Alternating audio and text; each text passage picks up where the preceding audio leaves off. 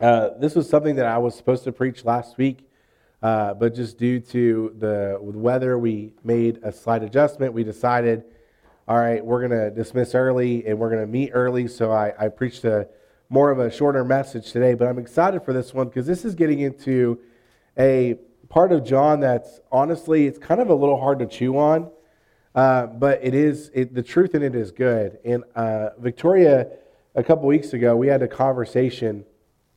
She will sometimes listen to different books of the Bible on this like Spotify playlist that does them as like almost like a spoken word style thing. And she went through the book of John and she calls me. She's like, "Man, you picked a really hard book to preach from." I'm like, "Oh, what do you mean?" And then we started walking through different things in the internet. I'm like, "Whew, okay, yeah, you're right." Because sometimes when you're reading it, like it just doesn't click with you how hard some of these things can be to digest until you start teaching it. And then that's when it becomes more apparent. So we are going to get into some things that might be a little bit harder to chew on. Maybe not so much today, but next week. But the truth in it is so good and rich. So instead of going through the rest of John 6 like I was originally planning on, we're going to break this down a little bit further so that we can really enjoy and marinate on this a little bit more. So if you got your Bibles, turn to John chapter 6. We're going to be in verses 22 through 40 this morning. John chapter 6, verses 22 through 40 says this. On the next day, the crowd that remained on the other side of the sea saw that there had been only one boat there, and that Jesus had not entered the boat with his disciples, but his disciples had gone away alone. Other boats from Tiberias came near the place where they had eaten in the bread after the Lord had given thanks. So when the crowd saw that Jesus was not there, nor his disciples, they themselves got into the boats and went to Capernaum seeking Jesus. When they found him on the other side of the sea, they said to him, "Rabbi, when did you come here?"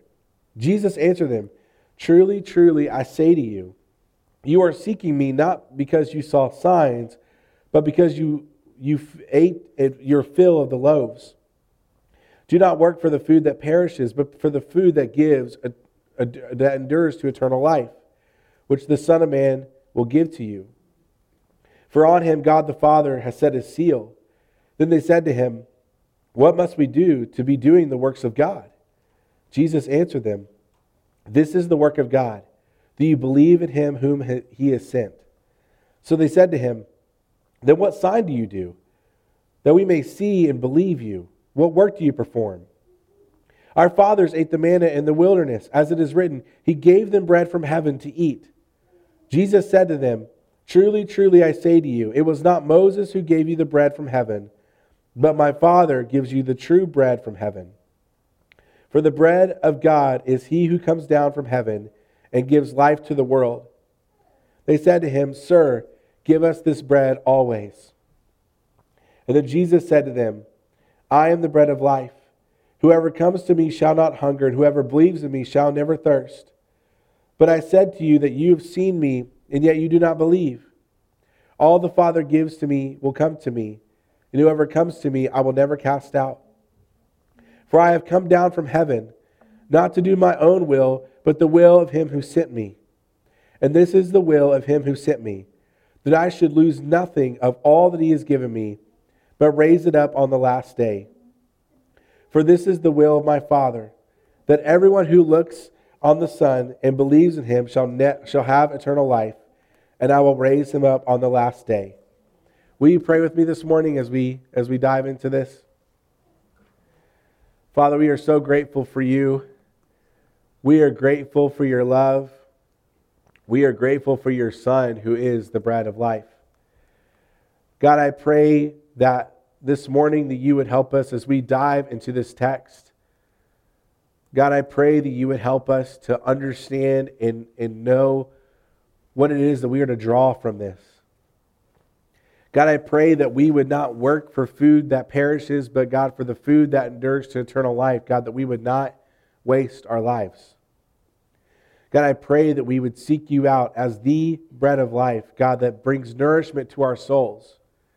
Father, that we would wouldn't turn to things that are constantly perishing or are unfulfilling, but God, that we would seek you out as the one who truly brings us nourishment. So, Father, we thank you for today. And God, we thank you for who you are. And it's your Son's holy and precious name we pray. Amen. So this morning, we've got really two main points that I want us to focus on this morning. And the first is this, is that we are to seek eternal satisfaction and to not waste our lives. If you're a note taker, we are to seek eternal satisfaction and not to waste our lives. John 22 through 27 really focuses a lot on this idea of not wasting our life, as many of the people that were seeking Jesus out seem to be doing. So this is the crowd from the feeding of the 5,000, and they're still in pursuit of Jesus. They've been fed, and they want to eat again. They're not seeking Jesus out for truth. They're not seeking Jesus out for a sign until he says something. Instead, they're seeking Jesus because they're hungry and they want to eat again, just like they did before. So they found Jesus, and they were unsure how he got there. They saw the disciples enter the boat, but they never saw Jesus do it. So I love the way that Jesus doesn't answer their question. He doesn't actually give them a response as to how he got to the other side. What we know is Jesus walked on water, met the disciples out there, and got on the boat with them, and then they ended up on the other side. So they had no idea how Jesus got there, but he draws their focus into what they should be focusing on, their motivation for pursuing him. He tells them that they were seeking himself for the wrong reasons. They were fed, and they wanted to eat again. They didn't seek Jesus out for a sign or have a desire to know him. Rather, they just wanted something tangible. They just wanted to eat again. And then Jesus tells them this, to not work for the food that perishes, but instead work for food that endures to eternal life. And now this may seem a little strange to see something like that in this text. What does Jesus mean by that? Because we've got to eat. We've got to have food and nourishment to survive in our bodies. What does he mean? Well, the first thing is we don't really have food that lasts forever. So it can't be real, tangible food. Yeah, sure, Twinkies may last the apocalypse, but they're still not going to be as good as when they first, started. You can try to preserve food all you want, but there's only so much that you can do. Food does not last forever. At least real food doesn't last forever.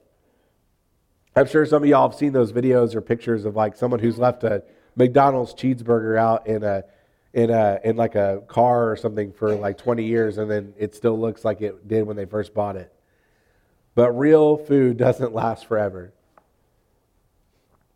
However, what Jesus is talking about is not actual food that you eat and consume, but rather he's talking about food that endures to eternal life, things that satisfy not the nourishment of their body, but the nourishment of their soul, the things they need.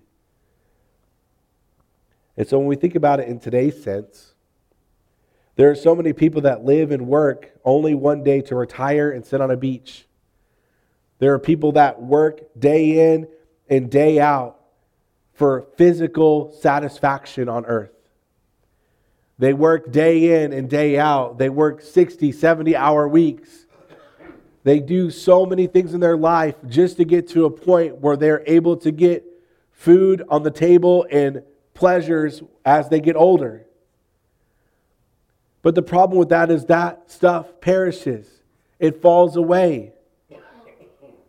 We live in this society and this culture that wants you to buy more and more stuff, but that stuff gets old and obsolete and becomes useless. Jesus is trying to encourage us to not waste our lives pursuing only things that perish. Yes, you have a responsibility to put food on the table. Yes, you have a responsibility to take care of your body, to take care of others, for sure. But don't let your main focus in life pursuing things that ultimately, eternally don't matter. I don't ever do this, but I'm going to this morning because I love this portion of this sermon so much. I don't know how many of you are familiar with John Piper, but John Piper gave a sermon to a large group of college students in the year 2000. It was at a Passion conference. And there's a portion of this sermon that inspired a generation of future leaders to live differently. This eventually led to a book that he wrote called Don't Waste Your Life. I normally do not spend a lot of time quoting somebody else in a sermon, but the words that he used to motivate this generation was so powerful and so applicable to what we're reading. I just felt like I just need to read it to you this morning. So these are not my words, these are his that I'm about to read. But here's a little preface for you to know. This happened in the year 2000. And since then, many of these college students who were there have become pastors, missionaries, leaders. Some of them have become authors. Some of them have become professors. And even just in my own seminary that I attended, I can't tell you how many of my professors in their books have referenced this sermon as one that they heard that helped to motivate them to live differently. I'm so thankful that the Lord used something like that to change and motivate a generation to pursue eternal food. So let me start reading it here now. And he says this, "But I know not everyone in this crowd wants their life to make a difference. There are hundreds of you. You don't care whether you make a lasting difference for something great. You just want people to like you. If people would just like you, you'd be satisfied. Or you could have a good job with a good wife and a couple of good kids and a nice car, long weekends and a few good friends, a fun retirement, and a quick and easy death and no hell. If you could have that, you'd be satisfied even without God. That is a tragedy in the making. 3 weeks ago, we got word at our church that Ruby Ellison and Laura Edwards had both been killed in Cameroon. Ruby was over 80, single all her life. She poured it out for one great thing, to make Jesus Christ known among the unreached, the poor, and the sick. Laura was a widow, a medical doctor, pushing 80 years old and serving at Ruby's side in Cameroon.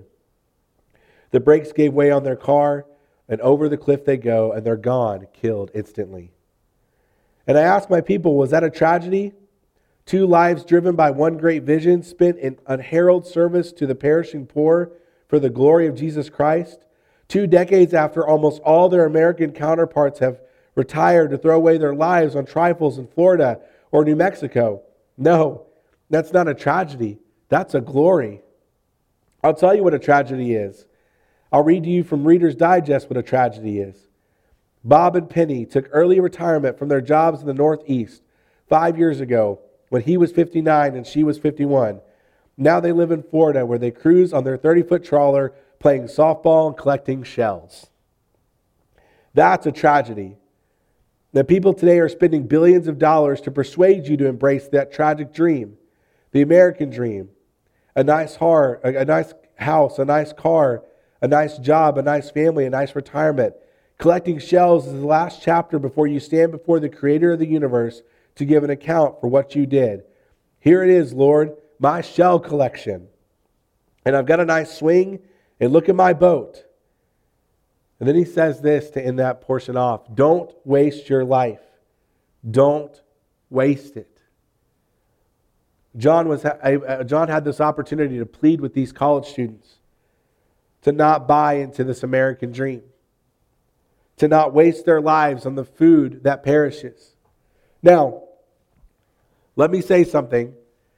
It is not wrong for you to provide the things needed for your family. It is not wrong for you to work for a retirement. That is not sinful. You are doing well to be a steward of what God has given you and to ensure that you can care for yourself and care for others as you get older. Those are good things to do. Listen, I'm going to be 30 next month, and that's one thing that has been on my mind a lot is my retirement. What am I doing? I started way too late. Praise God, I started a few years ago, but man, I wish I would have started earlier. Because you see all the statistics on how much time goes by and how much that changes. It's things that you think of. There's some people that may not have a retirement or people whose retirement that doesn't look the same, but whatever the case may be, our main pursuit in life, our main drive should not be simply to work to sit around and do nothing with eternal consequence. Our main pursuit in life, the things that we strive for, the things that we do, should not be focused only on the things that we get on this earth. Your job will replace you. It may take a little bit depending on your job, but you're expendable. one day, you won't be here on this earth. One day, you'll become a memory to some people. It may take a long time, but eventually it happens. There are people that lived on this earth 100, 200 years ago, and we only remember the ones that were in history books or had stories about them. But there was a lot of people that did a lot of good. But what we do for the kingdom never fades. What we do for the kingdom, for the glory of God, is everlasting. What we do in pursuit of laying up treasures in heaven lasts forever. And I think the problem with a lot of us, and listen, I'm in this boat too, is that we focus so much on how do we build up our treasures here on earth, we forget about the treasures we're meant to store in heaven. So is it wrong to have a job? No. Is it wrong to have retirement? No. Is it wrong to go on cruises and enjoy your retirement? No, it's not. But I beg you, wherever you are, whatever you do, don't allow your main focus in life to be about you and what you want. Let it be in service of things that have eternal consequence. Loving God and loving others. Don't waste your life. Whether you have decades or whether you have years. It's never too late to use the time you have in pursuit of God's kingdom, in prayer, in helping in any way that you can, in serving, being present, making the love of God known to others. So the second thing we can learn from this is that Jesus is the true bread that satisfies the deepest hunger of our souls. Jesus is the true bread that satisfies the deepest hungers of our souls. This comes from 28 and 40. And so with that, the crowd then asked Jesus, how do they go about doing this? How do they work for the food that leads to eternal life? And Jesus tells them they're to believe in Him. That's it. That's how they work for the food of eternal life. And now this seems counter to our culture, right? Because nothing is free. Everything in our culture has to be earned. There are very few things that are actually free in our world. In fact, I recently discovered that most fast food places don't give you free water anymore. You still got to pay for it. Now, it kind of depends on where you go, because some places just don't care. But at most places, they have to account for paper costs. So they charge you even just 10 cents. But very few things are free. Maybe some of you that have Sam's Club memberships, that you go and you're like, oh yeah, well the samples are free. No, it's not. You paid for that with your membership. Very few things are free. And in our world, there's a lot of things that we have to earn. And I mean, maybe even for some relationships, we feel like we have to earn that love or earn that respect or earn whatever is given to us. But Jesus, He doesn't give us a salvation that is earned. He gives us a salvation that's free. It's given by grace, by the mercy of God.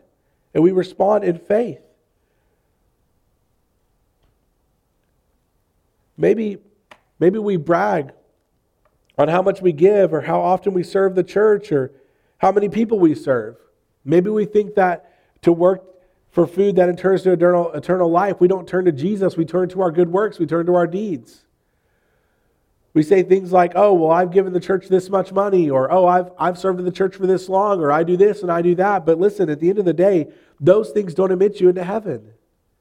It is only by the grace of God through His Son Jesus that you get to have eternal life. Salvation is given, it is not earned. But then we get to verse 30. They asked Jesus to perform another sign so that they may believe. Look at verse 30 with me. So they said to Him, then what sign do you do that we may see and believe you? What work do you perform? Man, how bold do they have to be? Did they just ignore what Jesus did like the day before with the feeding of the 5,000? Remember, this crowd was there when Jesus fed 15,000 plus people. They were there when Jesus turned a little boy's lunch into enough to feed the entire capacity of Bud Walton Arena. Yet they have the audacity to ask for another sign? Come on. Like, I read that and I'm like, are you serious? Like that Jesus already did that. Like, how do you get bigger than feeding Over 15,000 people with the little boy's lunch, other than raising someone from the dead, which Jesus will do later on in John. See, Jesus showed them this incredible sign, yet they still didn't believe. They had all the evidence they needed, and they still didn't believe. And then they referenced the manna given to the Israelites after Egypt, yet they missed the point of that. See, they were focused on the fact that Moses gave that to them, but it wasn't Moses. It was God. It was not Moses who provided their needs. It wasn't Moses that sent the plagues. It wasn't Moses that initiated all the things that he had to do in the heart of Pharaoh and the heart of others to bring the Israelites out. It was all God. God used Moses. Yes, Moses was obedient and he was a servant in that and was used as someone who helped make that happen. Absolutely. But it was God who did those things. And then Jesus gives this awesome and incredible declaration that he is the bread of life. That he is the bread of life. Like God the Father sent manna to the Israelites, God the Father sent Jesus so that we would be nourished. Not physically, but spiritually. God provided manna in the desert for the Israelites so they would be fed and sustained. And God provides Jesus so that we would be fed and sustained. Jesus is the bread that satisfies our spiritual hunger. We long to satisfy the hunger of our souls. Maybe we pursue things in our life and in our world that helps to satisfy this emptiness in our hearts. But nothing can truly satisfy. Jesus can. I've talked to people that have struggled with addiction and have struggled with things in their life that they thought would bring them fulfillment and bring them joy, but everything comes up empty at some point. That's why you read about all these people in Hollywood and these famous athletes and stars that have everything that they could potentially want, and they feel like they have no need for God, but they still struggle. They struggle with depression and anxiety, and they long for something real. See, we were made to long for God. And Jesus can satisfy that hunger in our hearts. No amount of money, good deeds, worldly pleasures, knowledge, wisdom, or experiences can ever give us what our souls need. That's satisfaction in Jesus. This isn't really the first time that we've seen something like this. Think about the woman at the well.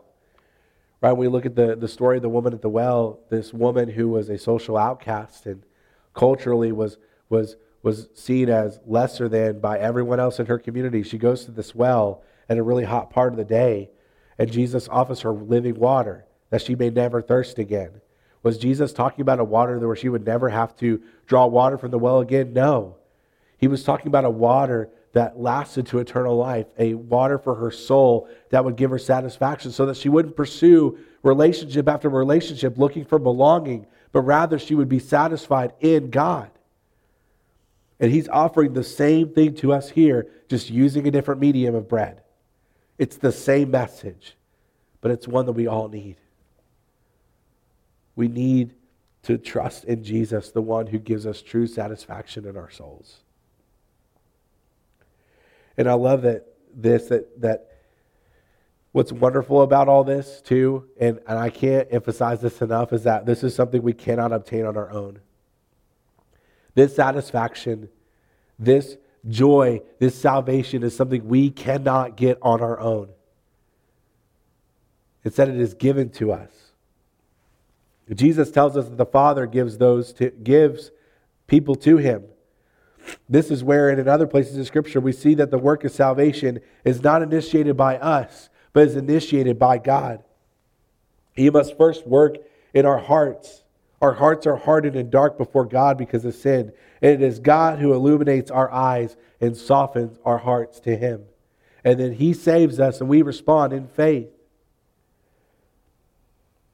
And then we are promised that all who truly belong to God will never leave his hand. He continues on with him being the bread of life, talking about how the Father gives those to him and that all who enter will never leave. Once you belong to Jesus, you can never leave his hand. What a wonderful promise from our merciful and wonderful God. And let me end with this psalm this morning as we close and get ready to have our Lord's Supper. Is in Psalm 34:8 it says this, "O taste and see that the Lord is good. Blessed is the man who takes refuge in him." My hope for you this morning is that you would find eternal satisfaction in God, not in the things of this world, not in your own pursuits, but in Him. And don't waste your life pursuing things that eventually will fall away. Spend your life pursuing and being obedient to Him. Will you pray with me as we get ready for our Lord's Supper? Father, we are grateful for you. We are grateful for who you are. We are grateful for your Son. God, we pray that you would help us to do two things this morning. One, that we wouldn't waste our lives. God, give us wisdom and discernment on, Father, what that looks like, because for a lot of us it could look different. For some, you may be calling them to the mission field. For some, you may be calling them to adjust their attitude and behavior about their job. Or maybe for those in here who are retired and are living out the last stage of their life, God, that they would seek to find ways to still serve you and be obedient to you all the way to the end. God, I pray whatever stage we're in, Father, that we would honor you with the way that we live. God, that we would do things in our life with eternal consequence. God, not in pursuit of worldly things or worldly pleasures, God, but rather things that matter to you. God, I thank you for today. God, I'm grateful that you've allowed my voice to carry up at least until this point. God, we are grateful for your Son who is the bread of life. And God, I pray that when our souls hunger for something, God, that we wouldn't turn to the things of this world, but God, that we would turn to you to satisfy that hunger. God, I pray that you would help us to believe, to trust you. And Father, that you would help to endure us to eternal life. So God, I thank you for today. I pray for this time of invitation and also time of our Lord's Supper. In your Son's holy and precious name I pray. Amen.